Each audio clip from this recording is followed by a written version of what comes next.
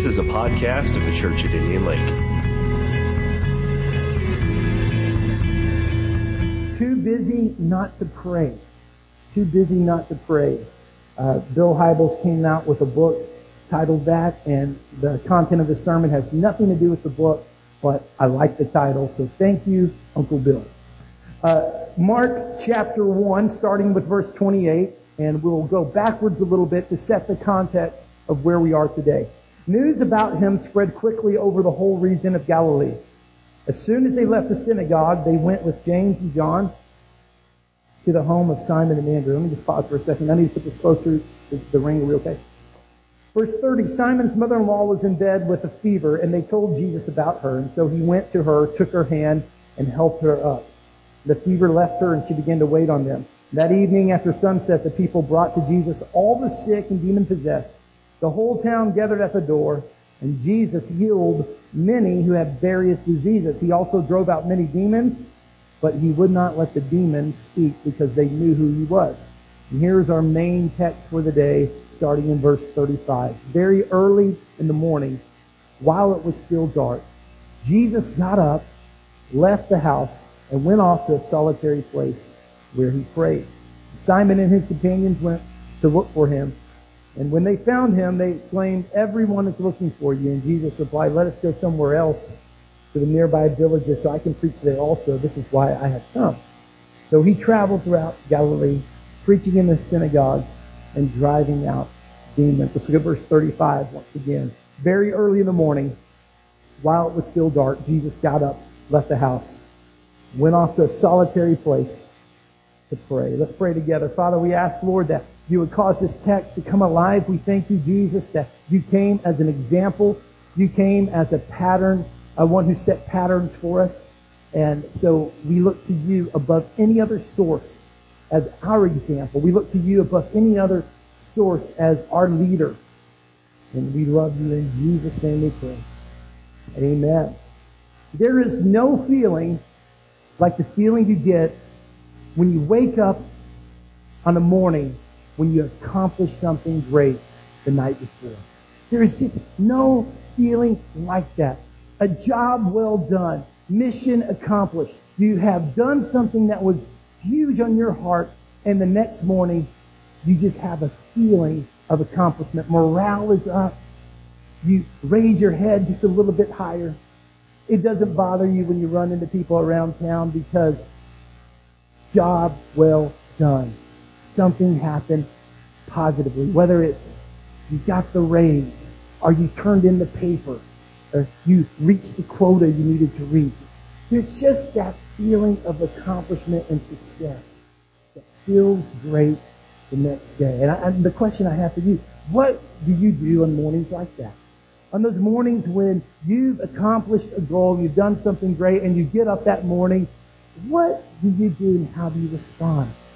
For some of you, there's two words that come to mind. Those words are sleep in.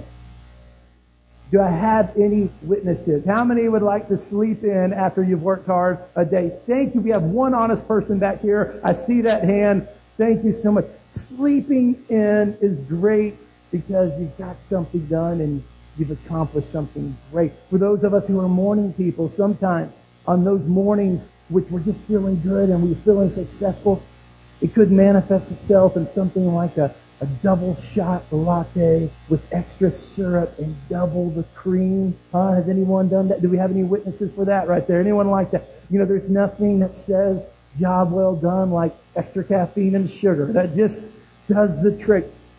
You know, I showed you the video for I Want to Lead, and I wanted to share what your giving produced.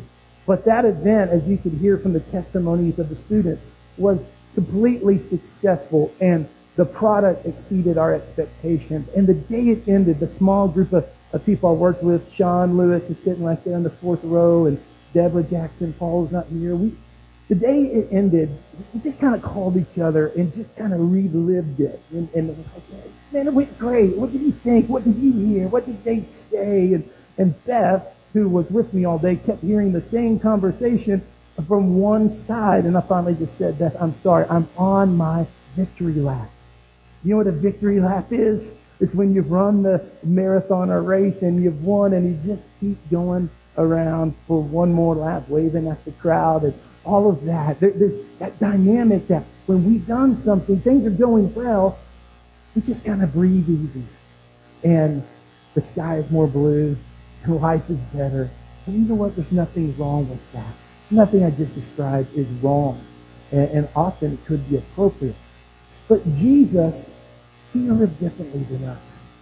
And he set a pattern that I want you to be aware of today. And he set a pattern that I want you to know about, because as his fame grew, and as he became more successful, we talked about last week how he stayed grounded with the people who got him there. He hung around the common fishermen, Peter, James, and John. But in addition to that, he set a pattern, you see in verse 35. After many, many days of ministry, and after great success, and after, as you see in verse 28, news about him spread quickly. And going on down, verse 32, that evening, people brought to Jesus who were sick. And look at 33. The whole town gathered. Jesus is at the height of his popularity. Everything that he had been waiting for 30 years is now coming to pass. And then I love this success rate in verse 34. He healed many who had various diseases. He drove out many demons. Here he was at the height of of his success. And so how did he respond? Look at what verse 35 says. Very early in the morning. And so that there's no doubt, and so there's no subjective description of what early in the morning means. Mark went ahead and wrote, while it was still dark. That means 4:30, 5:30. I don't think God is awake at 4:30 sometimes. Yeah, he is, okay. But early in the morning, Jesus woke up. And Jesus separated himself. And Jesus had a planned, private, and prolonged prayer life. He got up early enough, and he got far away enough because he knew his source of power came through connecting to the Father. And he set a pattern for us. Now, can I be honest with you? I just want to be transparent with you. You guys are all my friends. Whenever I hear there's going to be a sermon about prayer, I don't get excited. I know there's some of you who do. But for me personally, I just don't get jazzed up about hearing about prayer. And I thought about this because I'm giving a sermon on prayer, so I'm trying to empathize with you here. Why is that? Why is it that we don't like to hear about prayer, at least me? I think sometimes is we have unreasonable expectations on prayer. And I've heard a lot of statements like this. You better pray at least an hour a day. I've heard someone else say before, if you're not praying every day, how can you call yourself a Christian? And then we get into the whole moral fabric of our nation, and that's when you can use prayer as a real club to beat people over the head. If we prayed more, this would happen. If we prayed more, that would happen. And I'm not necessarily disagreeing with the statement, but I'm talking about the spirit that comes behind it. Sometimes prayer seems like there's so much pressure and there's unrealistic expectations. And then beyond that, beyond the unrealistic expectations, we tend to emphasize function over purpose. Function over purpose. In other words, we forget what the purpose of prayer is, which is communion with the Father. And we get focused on function. What kind of prayer are you praying? What formula of prayer are you using? What type of prayer is this? And prayer becomes its own science with this whole vocabulary that's unfamiliar to us.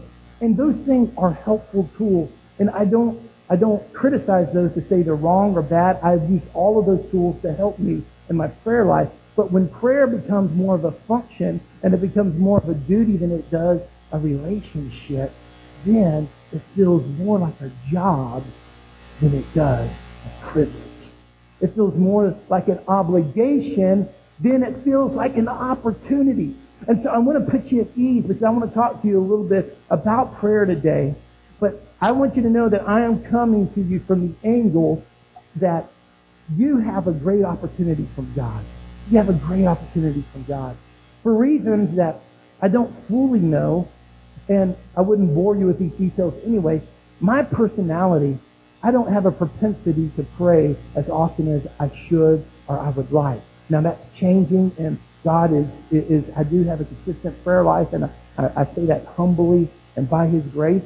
But in case you're like me, I don't, for whatever reason, maybe call this excuse. That's why I'm preaching on no excuse the next 3 weeks.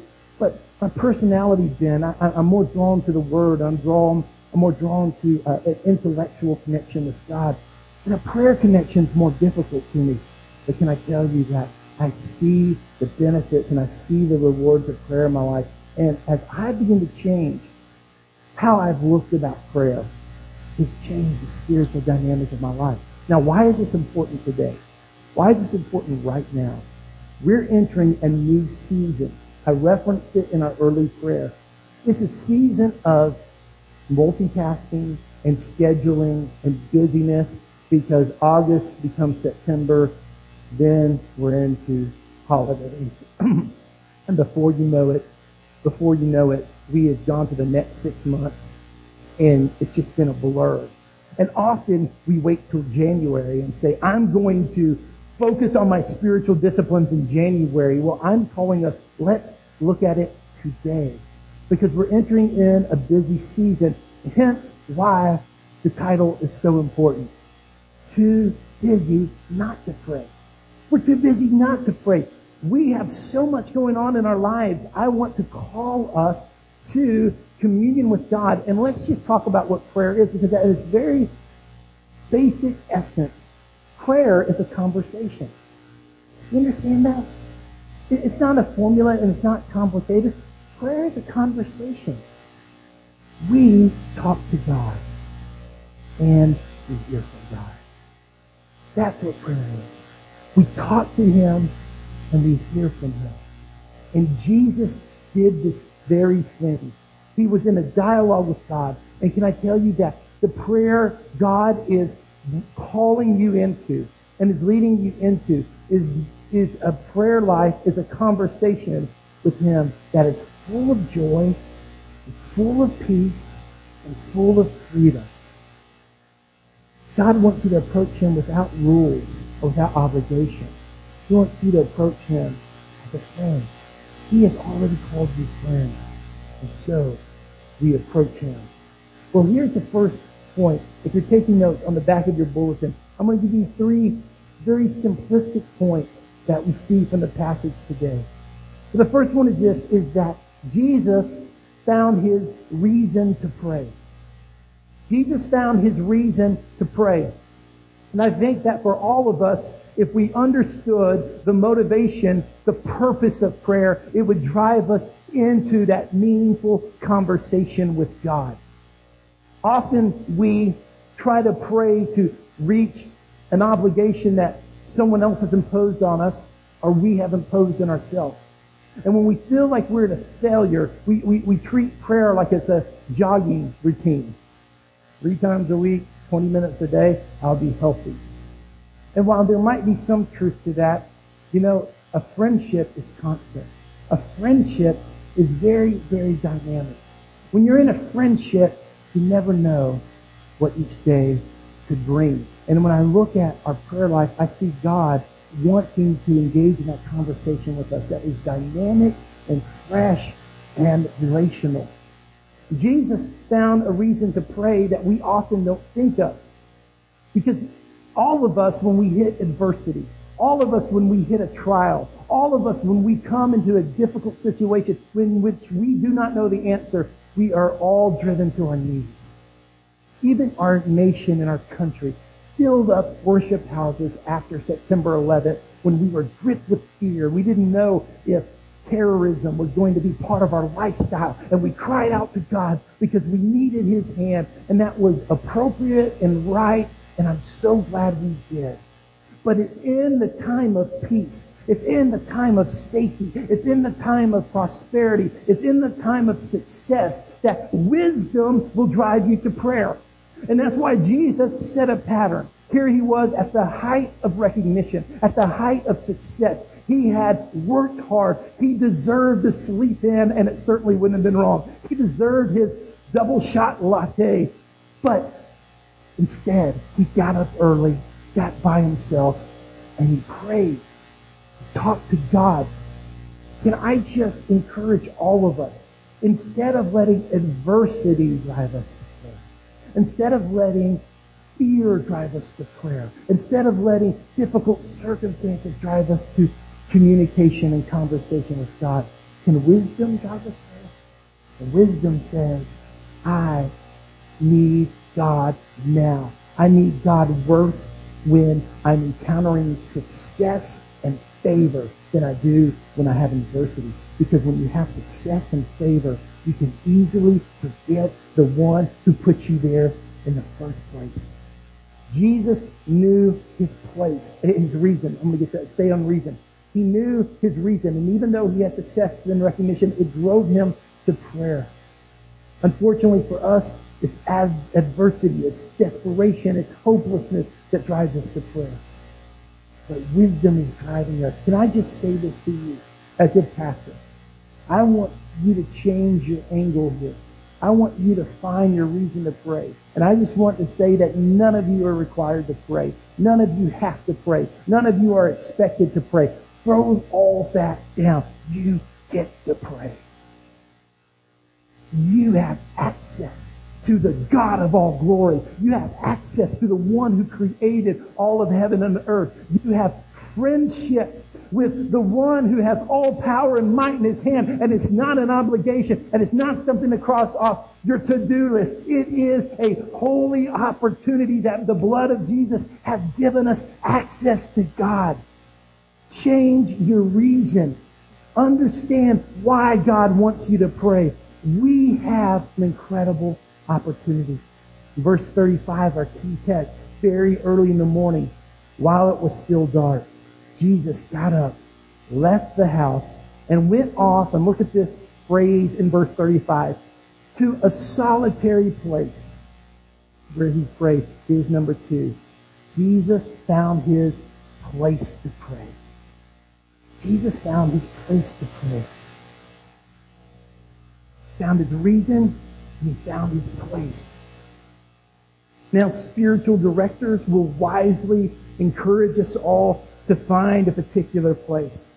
And I think in our minds that we can all imagine, and some of you might have this, and I say, congratulations, we might imagine this perfect porch with a view of a lake and a mountain in the background. And the perfect rocking chair. And it's just isolated, secret place that we can meet with God. Would that not be great to have that? That would, and there is validity in that as spiritual directors will encourage us to find unique places. But for me, I've never found that geographical place. At this era of my life, it's not happening. Now, I love my family more than I could possibly say, but our home is well lived in. We use all the space, all the floor space, all the sitting space. It is a well lived in house. And so, let's say I'm going to find a particular place, and I've tried it before, and I've said, this is my special chair. And I have a home office / playroom that one corner is my desk, and I kind of climb over all Star Wars figures and dolls and everything. And there's a chair in there that I thought, this is going to be my prayer chair. That particular chair always found baskets of laundry, Barbie dolls, Transformers. By the time I get my place to prayer, I'm playing with a transformer, trying to figure out how it works. When Jesus found a solitary place, and let me encourage you that your place of prayer might not be a specific location, though that does have to have you, but it's a particular state of mind. It's a state of mind. And Jesus had to make effort to get by himself and to get into a solitary place so that he could find his place with God. As we enter into a season of activity, as we enter into a season of opportunity, as we enter into a season when we're going to be so busy, most of us, in this particular rhythm, we're back in town, we're back on focus. Would you find your place with God? Find a place where you can have a state of mind to have a conversation with God. I love what David's saying in Psalm 27, verse 4. Psalm 27:4, he says, one thing I ask of the Lord, and this is what I seek, that I may dwell in the house of the Lord all the days of my life. To gaze upon the beauty of the Lord and to seek him in his temple. When David sang that song, or Asaph ever sang that, they were talking about one particular location, the temple that was in Jerusalem. The scripture clearly tells us that we are now that temple. We are not now that temple. That means anywhere we're at, we can find a place with God if we get in the right state of mind. Where is your place? Where is your place with God? Is it your Toyota or your Ford? Could be that commute you make to work. That's your place with God. Could it be your lawnmower? That as you mow the yard, you find your place to talk with God? Could it be the carpool line where there's a rhythm of every day you have a few minutes as you get in line and wait for the kids? Could it be your cubicle, just that 10 minutes you get to work before you have to punch in? Is it that window of time between when the kids go to bed and that just valuable, precious hour or two before you go to bed? Is that your place with God, your state of mind? Is it the walking trail at the park when you're getting your exercise? Here's the question. Where is your place? Where will you go meet God? Because Jesus set a pattern, and he made an effort, and he went to a solitary place. And though for most of us in this room, I would guess, we don't have that idealistic chair. We don't have that getaway place in our home for most of us. But we all have pauses through our day. We all have places in our day that we can have a conversation with God. And that conversation can drive us and make us straight. Jesus had his place. Where is your place?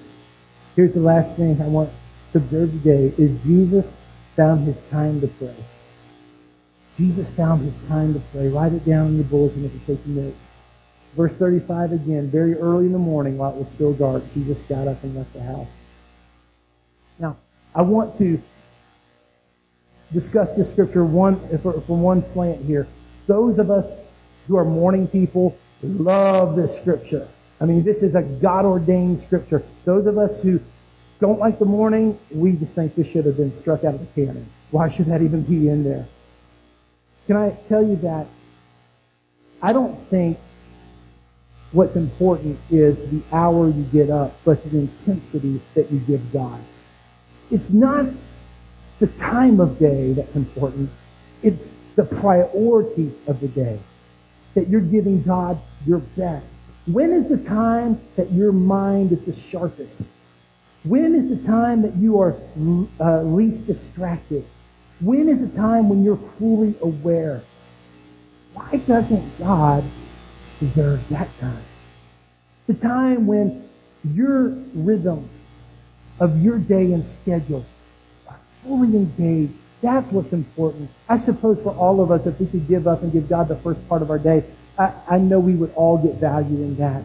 But it's not some legalistic rule. It's an opportunity. And the opportunity he has for you, he's saying, what's your best? When can you connect with me in the most clear way? Because Jesus is waiting for you.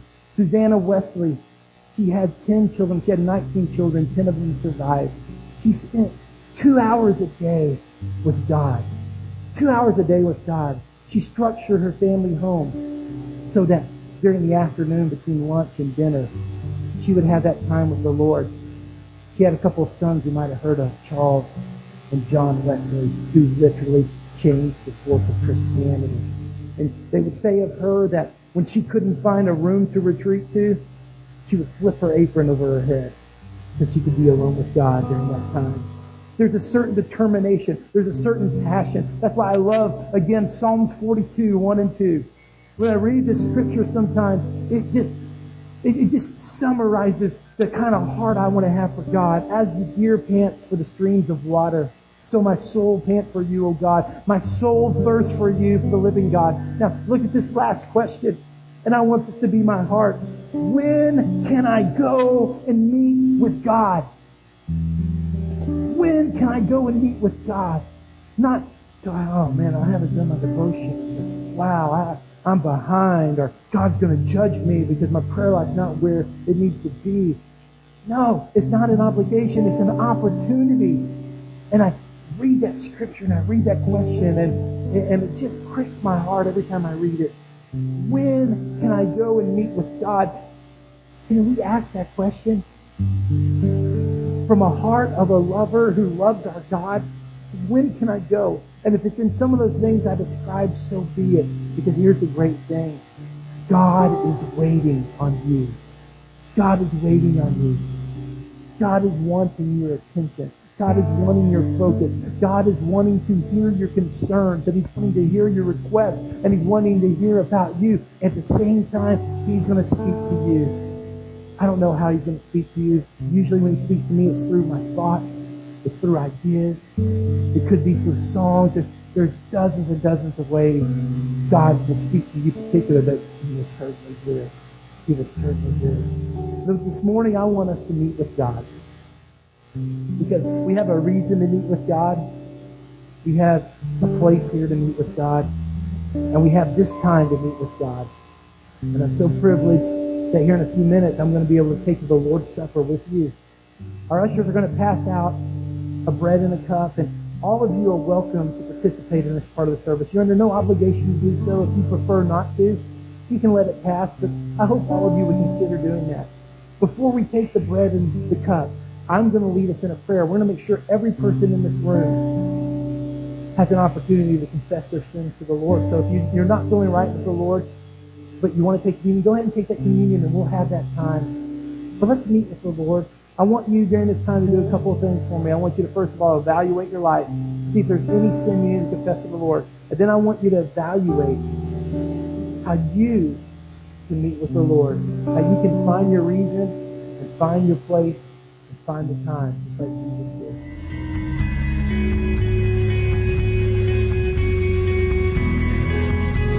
This has been a Church at Indian Lake podcast. Be sure to check out IndianLakeChurch.com for all updated news and information.